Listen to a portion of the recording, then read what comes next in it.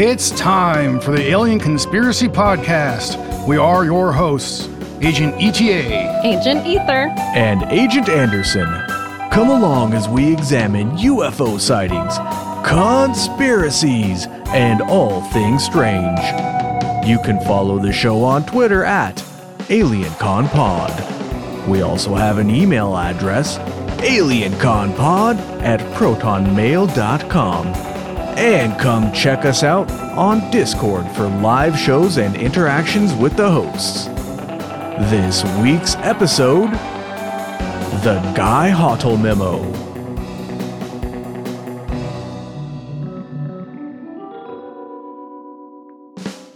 Finished a little early there. Not to be confused with the Guy Hotel, which is a whole completely different thing. Did you Google something you weren't supposed to? No, but autocorrect kept changing hotel to hotel. And it's like, Guy Hotel. I'm like, that's not what we're doing this week. That's not something I want to do at all on this show. That's a whole other show. All right. So the Guy Hottel Memo, this is something that's sort of been around since 1977. Bruce Maccabee got it released through a FOIA request. Doctor? Yeah, Bruce Maccabee? Doctor. Yeah, he got it released, and nobody really took it seriously back then. Everybody pretty much considered it to be a hoax, and they thought that it was describing a hoax by a dude named, what was his name? Silas Newton? Yeah, we'll get to him in a little bit. But recently, so the original document, which I'm going to read it in a moment here because it's real short. The original one had some redactions, but we just got through the Black Vault.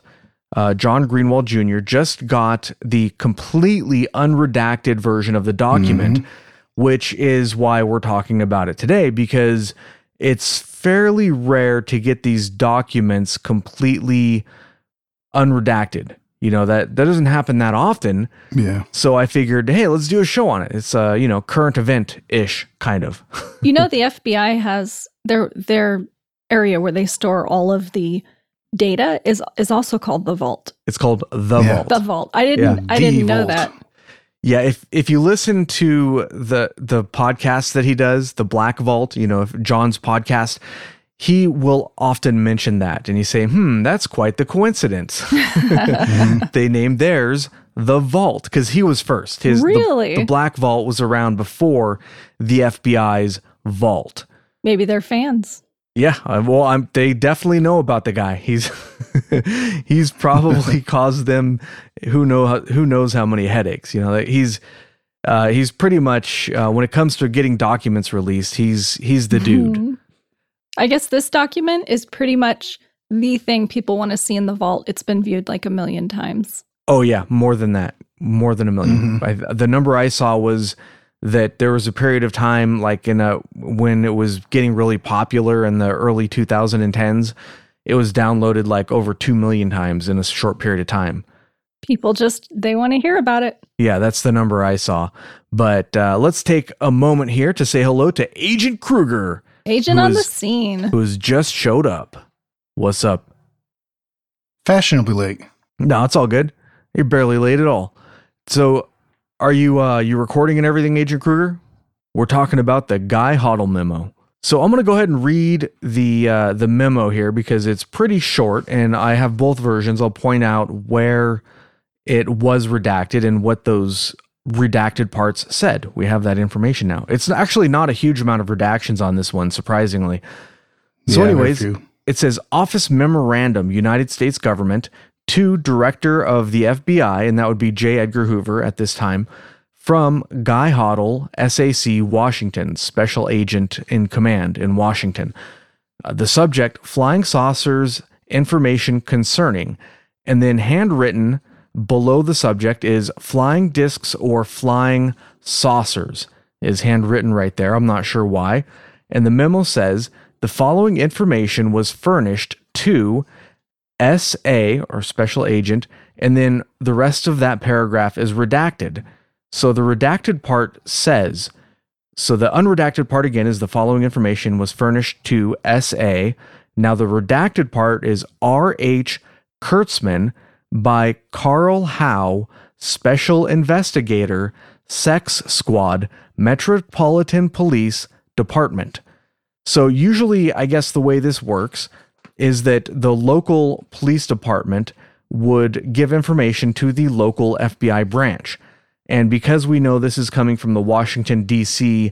FBI department, then we can assume that that was also from like the Metropolitan Police in Washington, D.C. That's where we can assume it came from, although it's possible that it came from somewhere else. We don't know for sure, but most likely this was the Washington, D.C. Police Department. And I would like to mention also that that was not a slip of the tongue. It really does say Sex Squad, S-E-X Squad. I don't know why. It seems like and it's been said before, but I agree completely. That's a very odd place for this to be coming from. You know, I mean, I wonder if like maybe UFOs have been assigned to that squad, maybe somehow, or maybe that's a typo, probably. But that's a strange typo. I don't know. Yeah, I don't know about that. Does the police department have a sex squad? I mean, is that a thing? Well, I mean, there would be like a sex crimes division, and maybe they just called it the sex squad back then. You know? Maybe, yeah. If you know what this means, if you're in law enforcement, go ahead and let us know. Send us an email. Yeah, the sex squad. You are part of the sex squad. All right. The next paragraph, originally nothing was redacted in the next paragraph. So here's what it says. An investigator for the Air Force stated that 3 so-called flying saucers had been recovered in New Mexico. They were described as being circular in shape with raised centers, approximately 50 feet in diameter. Each one was occupied by 3 bodies of human shape, but only 3 feet tall, dressed in metallic cloth of very fine texture. Each body was bandaged in a manner similar to the blackout suits used by speed flyers and test pilots. Okay, now the next paragraph did have one little part redacted, and that was somebody's name. That was the informant, Carl Howe. So according to Mr. Redacted, which is the first version, but the unredacted says, according to Mr. Howe's informant, the saucers were found in New Mexico due to the fact that the government has a very high-powered radar set up in that area, and it is believed the radar interferes with the controlling mechanism of the saucers. No further evaluation was attempted by S.A. Redacted, but the unredacted version, we know that that's Kurtzman, same as the first paragraph. So no further evaluation was attempted by S.A. Kurtzman concerning the above. And that's it. That's the entire memo. So but it sounds like it's a secondhand account, or maybe even third hand, fourth hand. Yeah. Somebody told somebody a story and it got pushed up the chain of command. One skeptic said that it was an 8th hand account, and they traced it through, 8 different parties, and that it was almost certainly not true, that particular version of it. But we don't know for sure where the original information came from, but it was always assumed that the redacted informant was Silas Newton, who, again, I'm going to talk about in a minute. But we now know that that's not where we got this information from. It was actually furnished to Special Agent R.H. Kurtzman, who would have given this to his boss, Guy Hottle, who would have then forwarded it to the director of the FBI. And he got it from Carl Howe, a special investigator in the sex squad of the Metropolitan Police Department. So that's where the information comes from. We don't know where Carl Howe got the information from, or if the police department was somehow investigating this, or if it's anything credible to it at all. So John Greenwald said that he's sending requests to the Metropolitan Police Department to try to get see if they have any files on this that can illuminate it. Because if they had a file that says exactly who reported it to them, and whether or not they investigated it and why they forwarded it to the FBI and all that good stuff, because I mean, if it was nothing, then it's unlikely the police would have forwarded this to the FBI. They must have thought there was something important here. Otherwise, they wouldn't have bothered to forward it to the FBI, which makes it sort of interesting. But the FBI insists, though, if you go to their website, they have like a whole page devoted to this. Right. And they insist there's nothing to see. In fact, at the very end, I was reading the whole thing. It's a couple paragraphs. They say, sorry, no smoking guns on UFOs. The mystery remains. Lies. Lies. The really interesting thing about that FBI statement is that they don't connect the case to Guy Hotel. In fact, they straight up say, we don't know what this report is or where it came from. It's a mystery, right? They say that it's a mystery right in there, almost like they're trying to egg people on a little bit, even though they said there's nothing to it. They're saying, you know, there's nothing to this, but it's still a mystery, you know, instead of just saying this is a retelling of a hoax, basically, you know, which is sort of weird that they said that. Or maybe who knows? Why would they say that? Are they trying to egg people on? They're trying to sort of poke fun at it? I think they're poking fun at it. Yeah. They're kind of trying to deflate it in that way. Yeah. You know, like, oh, those conspiracy theorists, they're at it again. Yeah. Sort of a tongue-in-cheek kind of a thing. Yeah. All right. So I have an excerpt here from a news article from The Sun in England from 2011. So this is just one example of when this document was sort of went by the wayside. It's come back a few times over the years, but it made a really big resurgence in the early 2010s. People started to see this thing online when the FBI brought their vaults online. They had this thing online already, but it was like their old version of their vault. They didn't call that, but they had documents online, but clunky. It was clunky. It was hard to find stuff, but people found this document and they pretty much went nuts. So this is from April 10, 2011. The title of the article is Aliens Exist, Say Real Life X-Files. The top secret memos appear to back up conspiracy theories that extraterrestrials landed in the U.S. town of Roswell before they were sent to the infamous Area 51 U.S. Air Base. 3 circular-shaped spaceships crashed containing the bodies of extraterrestrials, which were only 3 feet tall, said a special agent in 1950. Last night, British UFO expert Nick Pope, who investigated mystery air threats for the Ministry of Defense, said, These are the real-life X-Files. This document could be the smoking gun that proves UFOs are real. The FBI published the document along with thousands of files available in a new online archive called The Vault. Now, I don't know if we've mentioned Nick Pope before, but he's a pretty big name in the field, but he says often his quotes, well, almost always his quotes are like that, where he says stuff that on the surface could be, you know, like, oh my gosh, these are the real life X-Files. But then when you read carefully, he's really not saying anything at all, you know?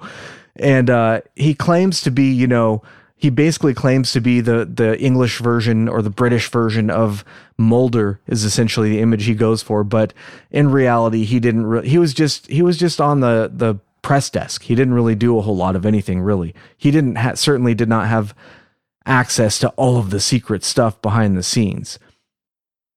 But okay, so anyways, let's back up here a little bit. So that, I mean, when this thing came out again in the early 2010s, everybody went berserk over it. They thought it was the smoking gun, and they thought that it was basically proof, and it got sort of tied into the whole Roswell thing. But the memo is from 1950, and the whole Roswell thing was in 1947. So the memo doesn't say anything about Roswell. It doesn't actually say location at all other than New Mexico. It doesn't say where in New Mexico. And there's really no reason to believe that this has anything to do with Roswell. It's possible. It is possible that it has something to do with Roswell. It could be that a Roswell witness came out a few years later and talked to somebody who talked to somebody who talked to the FBI. That's entirely possible. But we don't know that. And this document, so this is a real document, but what the document contains might not be real at all. So that's the thing. We got to use our critical thinking skills here, and we got to say, okay, as exciting as this seems on its surface, it may not actually be describing a real event. We don't know for sure. All we know is that this was reported to the FBI by a Metropolitan Police officer, right? A special investigator. So that's what we know for a fact. So we don't know that this is a smoking gun, unfortunately. Now, like I said earlier, this was thought to be a story told by Silas Newton. So let's talk about him a little bit. So Silas Newton was basically, he was a con man, and he created this hoax about a flying saucer crash, right? Or was it? So if you look at Silas Newton's Wikipedia page, they still have this memo, a picture of the redacted version of the memo on there. And the memo says that, this memo is basically about Silas Newton. But because of these redactions, that's a little less certain. Okay? So what happened with Silas Newton? His version of the story, he made up this story, and the story was published in Variety magazine in 1949, and then a book called Behind the Flying Saucers was written by Frank Scully and published in 1950. Now, that book became a national bestseller and was very influential on the public opinion of the time. The basic story is that a UFO crashed in March of 1948. The military recovered 16 bodies from the wreckage. The UFO itself was 99 feet in diameter, and every dimension of the craft was divisible by 9. The military took the craft to research its secrets, and that's like the short version of the story. We could do an entire episode on the hoax and all the events surrounding it. Easily, we could do a whole episode on that, but it's a hoax, so I don't want to spend a whole lot of time on it. But according to the book, the government had other UFOs, and they all came from Venus, and they worked on magnetic propulsion of some kind or other. Now, if you look at the details of the book, it very much reads like science fiction, and there are a lot of strange details, like, for example, the UFO was 99 feet and everything was divisible by 9 and stuff like that. Like, the whole thing just sounds made up, right? And it turns out that it is made up. We know it came out later that Silas Newton and one of his friends, Leo Gebauer, Gebauer, Leo Gebauer, they were both con men, and the whole story centers around they were trying to sell a device called a doodle bug. I love that. A doodle bug. Yeah. And this was one of these magic devices that was supposed to be able to detect oil and gold. And they sold it to basically oil companies who were looking for areas to drill. And it was based on I alien just technology. can't believe they would buy something like that. Well, I mean, that's the thing about con men is they can be very convincing, right? And they can say, hey, look, we've got this device that'll, you buy this device from us for $40,000 or whatever. I forget what the exact number was. And you can use this device to make millions of dollars, right? And they had to have been very convincing. Con men, I'm sure, usually are. Otherwise, they wouldn't be con men, right? They would very quickly retire from the profession. But they did sell some of these to people, and they did scam some people. They had, there's this millionaire, and he did sue them. And I'm not sure if he won or not, but they were convicted in 1953. Yeah, they were convicted of fraud because some of their victims came forward, and they were convicted. But that's getting a couple sentences ahead of where I was in the story. Whenever I think of con men, I always think of like John Goodman in that movie "Oh Brother, Where Art Thou?" Oh yeah, That's a good movie. I love that. Yeah. He was really good in that movie too. Yeah. Mm-hmm. Well, he even played another. I remember in Planes, Trains, and Automobiles with Steve Martin. Okay. He was also the con man. You remember he's selling shower curtain rings as earrings. I've forgotten about that. Okay, so a San Francisco Chronicle journalist named J.P. Kahn asked the two men for a sample from the doodle bug because they claimed that the doodle bug was alien technology and that it was made from materials from crashed flying saucers. But it turned out that the material was just ordinary aluminum, similar to what you might use in a cooking pan or something like that. My doodlebug? No way. Yeah, yes, all the doodlebugs. So the two guys, Silas Newton and Leo Gebauer, apparently they made up the story of the crashed flying saucer from, did I say they said it was in Aztec, New Mexico is where it crashed. I don't think I mentioned that little detail. And it was considered, at one point, it was considered to be the other Roswell because it was also in New Mexico and it was also, in the same time frame. It was like a year later, give or take, right? Or a few months later after Roswell. So it was considered to be sort of connected to it in some vague way. And over the years, the stories based on certain sources did become sort of intertwined. But the two men were eventually exposed in an article in True Magazine, which we've actually talked about True Magazine before on this show, which was back in the day was a pretty important source of certain stories. So as Ether said, victims came forward and they were convicted of fraud in 1953. The story of the other Roswell died off for a little while. The book written about the case was a bestseller, but other than that, after a couple of years, it just sort of kind of died off because after they were exposed, people weren't interested in the story anymore. In the late 1970s, the story had a resurgence. Leonard Stringfield claimed that the story was real and that the military had many captured UFOs hidden away in secret bases. So he sort of resurrected it again. Somehow the story became intertwined with the Roswell case, and some witnesses came forward and described what had happened in the Aztec, New Mexico case, but sort of as a part of the Roswell story. So these witnesses that came forward and said, oh yeah, I totally saw this stuff, they were just borrowing information from this story and basically coming forward. I'm guessing they were trying to sell their stories to newspapers or, magazines or something for a quick buck, oh, I totally saw this stuff. And if you give me a few bucks, that's what I'm guessing happened there. Then I really saw it. Yeah. So the Huddle memo again had a resurgence that we talked about in the 2010s. And this time it was considered as a smoking gun, and people were more or less unaware that it had already gone through a couple cycles. It already had a couple of lifespans there previously, come and gone a couple times already. So we talked about that, so I won't really elaborate on that too much. But that's pretty much the story of the memo. So it, after the early 2010s, and it sort of died off again because there were some skeptical people, and also not just skeptical people, but people like Dr. Bruce Maccabee, who basically said that this is nonsense. And it's even in the book, The Flying Saucers Are Real by Donald Kehoe, which I'm actually reading chapters of that on the podcast, usually when we can't meet for a regular episode.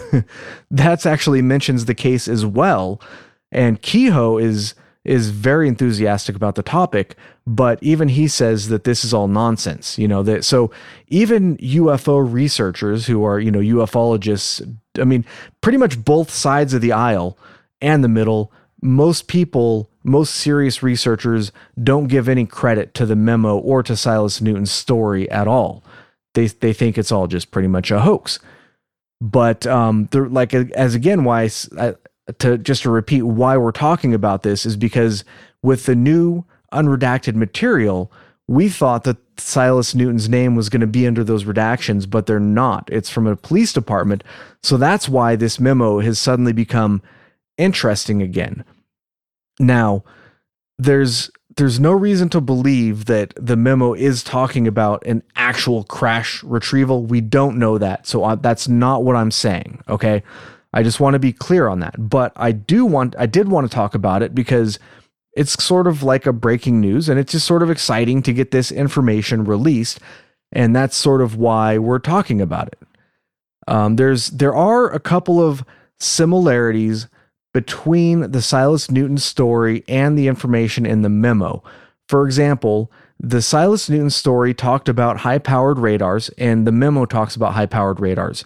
The aliens are 3 feet tall in both stories, and they're wearing metallic cloth that looks like it's taped or wrapped on them somehow.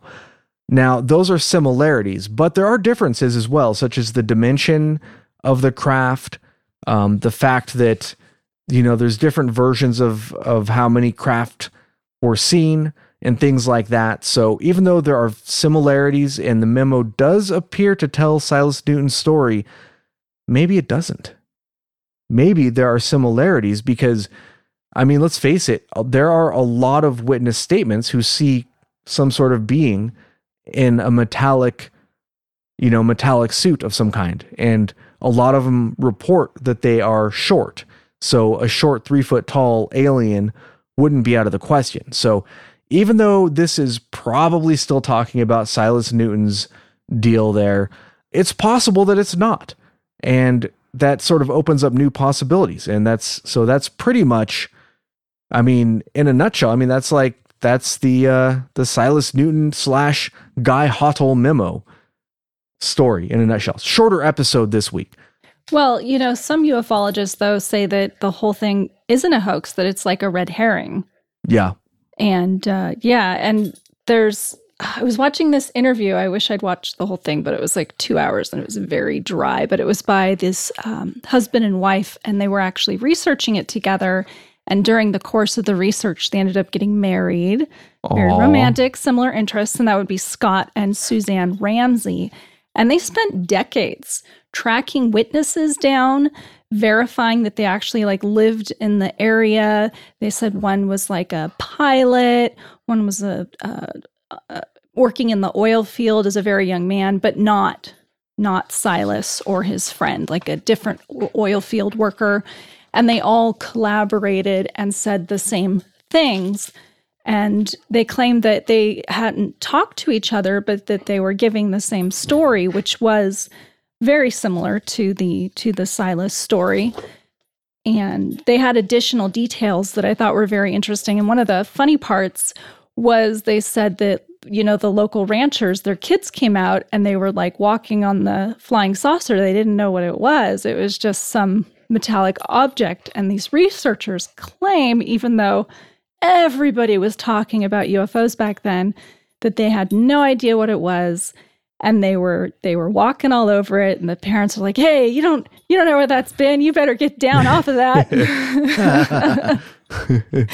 And they said there was this quarter-size button on the outside of the craft, and somebody went in there and they pushed it with a stick, and the craft opened up, and there were these charred bodies inside, but there was no fire. There were just these charred bodies. And then the government came and they dismantled the craft, because you're talking about a pretty big object. It's pretty big. And so they were asked during the interview, well, if it was a solid object and if the only thing you could see was this little quarter-size, button that you used to open the craft, how would you dismantle it? Because they said it was dismantled in clean pieces. Huh. And they're like, oh, it was this pin system. And they started talking about this complicated pin and needle system and how the government had come and figured it out and taken the craft away, in parts, not whole. Interesting. Yeah. Yeah, I didn't run across that particular story. Was that supposed to be in 1948 or 1949 or? That was the Aztec UFO incident. That was the Aztec. Yeah, okay. For sure. Interesting. Yeah. I didn't see that. The only thing I saw was that these two guys made up a UFO story to sell their doodlebug. No, and they, they were very, very insistent that it was not a hoax, and that, there were real witnesses other than Silas. And that this was a true story. This had happened, and they really genuinely seemed to believe it as well. They thought that it was a genuine story. Huh. Wouldn't that be interesting if the hoaxers actually spoke with somebody who told them this story that was based on a real witness account, and then they used that to make up their own story and sort of elaborated on stuff, and then use that to sell the doodlebug. So what if that's interesting? What if these hoaxers got the story from somewhere? No, because they were well, I don't know. They seem to think it was the same story. I like it. Yeah, I gotta you tell you, like I it? like it. Yeah, I like it. I think that's a good story right there as well. I guess this whole thing too, No, like most incidents, it's become kind of a tourist thing in the area, because it's like the second Roswell. And they used to have like this symposium for the library, and they would have speakers come in, like ufologists, and they would raise money for the library. Yeah, that's a pretty cool way to raise money. Yeah, they stopped doing it, but they did it for a while. I think like 5 years. But all right, yeah. So that's a short case. That's all I had. Did you have anything else, Agent Ether? Yeah, but you, Agent ETA. I mean, you covered everything I had in my notes. Well, all So right. I don't have anything else to add there beside opinion. Okay. Well, yeah. So a little shorter than one this week, but that's okay. I mean, I just wanted to talk about it because it's a current event, and I thought it was pretty cool that we got new information uncovered here, guys. Well, I just want to mention that you too can fly your own spaceship on Google. I was looking at the HODL memo, and I guess it also made a resurgence in 2013 because that was like the 66th year anniversary of Roswell, and Google did one of their doodles. And so if you go to the 66th anniversary for Roswell to Google, you can play this game, and you're a little alien, and you crash in New Mexico, and you have to find the pieces of your ship so you can fly away again. It's just That's awesome. It's a quick little game. Didn't take me very long to do, but everyone should go and play this doodle. That's awesome. Yeah. Also, this is a good example of why we haven't done the Roswell case yet, because this case got tied up, intertwined with Roswell. And this is just one memo that sort of spanned the years and kept popping up over the years. And the Roswell case is just such a confusing and convoluted mess that we would have to do multiple episodes, like just on each little piece of it. Like this is just one little piece of the Roswell case that turns out to probably not be connected to Roswell at all. But many people over the years, people have written books on this thing, like it's just really, really interesting just how convoluted the whole Roswell case has gotten and how difficult it is to sort of parse all of the little pieces to try to, come up with some sort of coherent narrative or version of events, to present. But, yeah, so we'll probably get to more pieces of the little Roswell story there eventually, but I don't know exactly when. And the FBI's Vault does have a page on Roswell, so yeah. And then you were saying that this was the most, not the most reviewed thing in the Vault, correct? Or I think was it this is, right? The most the is it ranking? the most viewed, Anderson? I'm not sure if it is the most viewed, but it does have millions of downloads, though. I mean, a lot of people looked at this thing. Yeah. Yeah, and then so the crafts though that they were in, where was it? I always see 50 feet. Did you guys say that was like 90 or give or take? What was the size of these things? These circular saucers? Well, the memo says that it was 50 feet 50 feet, but the book or the reports from the hoaxers that was turned into an article and then later a book by what was that guy's name again? Let me scroll back up in my notes. Frank Scully. That's it. Yeah. So Frank Scully talked to the hoaxers, and then he published a magazine article and then a book based on what they said. And in his version, the UFO itself was 99 feet in diameter. So that's why I was saying that the memo doesn't specifically say that Silas Newton was the source of the information. Even though there are similarities in the story, they're not exact matches. So what Silas Newton said doesn't exactly match what is in this memo. But then again, the story has reared its head so many times over the years that it's possible that this is a version of the story that got passed around. We don't know. But hopefully this will continue to evolve and we will get more documents. Perhaps a police report from the Metropolitan Police will surface or something like that. The Sex Squad. And it will finally, solve the mystery of this Guy Hoddle memo, and we'll know exactly what happened. Yeah, maybe we'll get the secret sex squad files. Sounds like a late 70s porn or something. Yeah. Absolutely. Oh, hey. The sex squad. Yeah. All right. Well, I got a kind of mind boggle. oh, that's right. Agent Ether has a mind boggle. Okay. Are you gonna do the mind boggle thing? I don't know the mind boggle thing. You do it. All right, fine. I'll do the mind boggle thing. Wait. I got a music cue for the Okay. mind boggle thing. Okay, here we go. Strange events, bizarre facts, the unbelievable revealed. This is the mind boggle of the week. What's the mind boggle? Picture of Proxima Centauri. Oh, strange photographs from space? That works. All right, there you go. All right, so everybody knows we have this fancy schmancy new infrared telescope up there. Certainly surpasses the Hubble. It's the James Webb Space Telescope. It's been in the news a lot with its pretty pictures. They haven't released enough, but there's this scientist, Etienne Klein. He's over in France. He's a physicist. He sits on the board, I think, in the Alternative Energy and Atomic Energy Commission. So he went ahead and shared this tweet, and it's a really high level of detail. And he writes, it's a picture of Proxima Centauri, the nearest star to the sun, located 4.2 light years away from us. It was taken by the James Webb Space Telescope. This level of detail is a new world unveiled every day.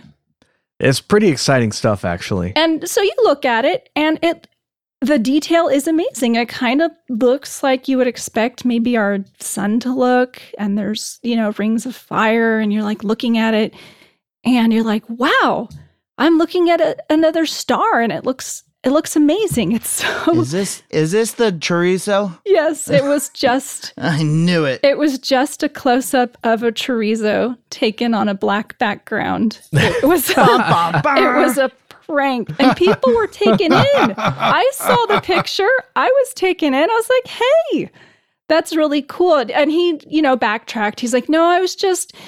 I just want to show that you should be cautious regarding images that seem to speak for themselves. But, then he tried to make amends. He posted a picture of the Cartwheel Galaxy, which I think got posted early because, you want your scientific community to be credible. So when they're posting, but yeah, you have to have some credibility in the scientific community. And I feel like this really takes something away because there are people out there who think that NASA images are hoaxes. And if you think about how they're put together, I mean, that's not what we would see with the naked eye. We don't have infrared vision. So they color enhance these photos, and they're coming in, and there's already people who are like, that isn't actually what we're looking at. That isn't real. That's just reconstructed. And so to have something like this happen, it really makes me sad. It's unfortunate. It is. This is like the most powerful telescope ever, and they're posting pictures of chorizo. I feel like they would have gotten away with it if they saved it for April Fools, right? That would have been perfect. Maybe. Oh, I thought you were going to say if know. it wasn't only for those pesky kids.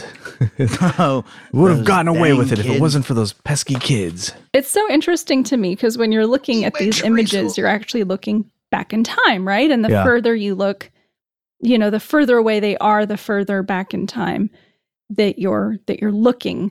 And it kind of blows your mind. So when you're looking at, like, let's say Sirius is 8.6 light years away, then you're looking at light that's been traveling, and it's from 8.6 years ago. Like light from the sun, the light we're seeing, it's not instantaneous. It seems like light is everywhere and it's all around us, but it has like this finite speed. So we're getting old light.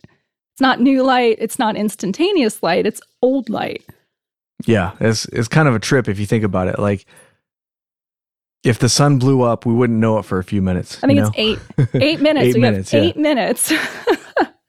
Crazy. You can do this fun thing where you can go online and you can find your birth star. So you look and see how many light years away the star is that's closest to your birthday. So I'm 43. So I looked and my star is Capella. And the light that I'm seeing from this star started traveling towards me 43 years ago. And so it sounds cool. And you're like, oh, it's 43 years. That's not a lot, but that's actually 2.5 times 10 to the 14 miles away. That's a lot of miles. It is. Light travels so fast. So How can I look up mine? I just joined 30 last week. I'll so- send you the link. dirty I'll 30. post the link because it's kind of cool. You can go and put in Oh, that's fun. your age and find your Well, you're find talking your birth about star. putting. I mean, if I got to do math like what you just said, man, I'm never gonna find out how old I am. That's why Where they my need to star is. release the Alcubierre drive they got hidden away so we can go travel to places like that. Yeah, Right? that would And be. it rolls off the tongue. Whatever you just said with That'd your be casting awesome. of spells. Al-Kukabiri. I can't do it. Yeah, it's a physicist came up with a theoretical way in the 90s of being able to travel faster than the speed of light without breaking our current understanding of physics. So it is possible. We just need, something with like a negative mass or antimatter or something weird like that. I forget. Oh, that's it? Yeah. That's it. That's Yeah. all we need. Matter that doesn't actually exist. Simple. Elementary, Watson. All right, Agent Ether, was that your mind boggle of the week? Well, it mind boggled me. Yeah. Made No, me that's cool. sad. That's cool. Well, mind boggled other people too. Trust Yeah. me, they didn't think they were looking at chorizo. We haven't actually done a mind boggle in a little while. No. Yeah. It's good to get back to them. All right. Well, I think Shout out to the audience. that's all about our audience is mostly gone, but Absolutely. we still got Bronco Zach is still hanging around here. It's, That was half of our audience. yeah, thanks for listening. And no, thank you, Zork Manifold and Fat Guy. Honestly, you guys, thank you for the kind words. I appreciate that. I just wanted to throw that in there. We wouldn't be doing this if you guys weren't listening, Yeah. You make it all possible. All right. Well, that's about all we got for you this week. Thanks for listening. Keep it strange. All right.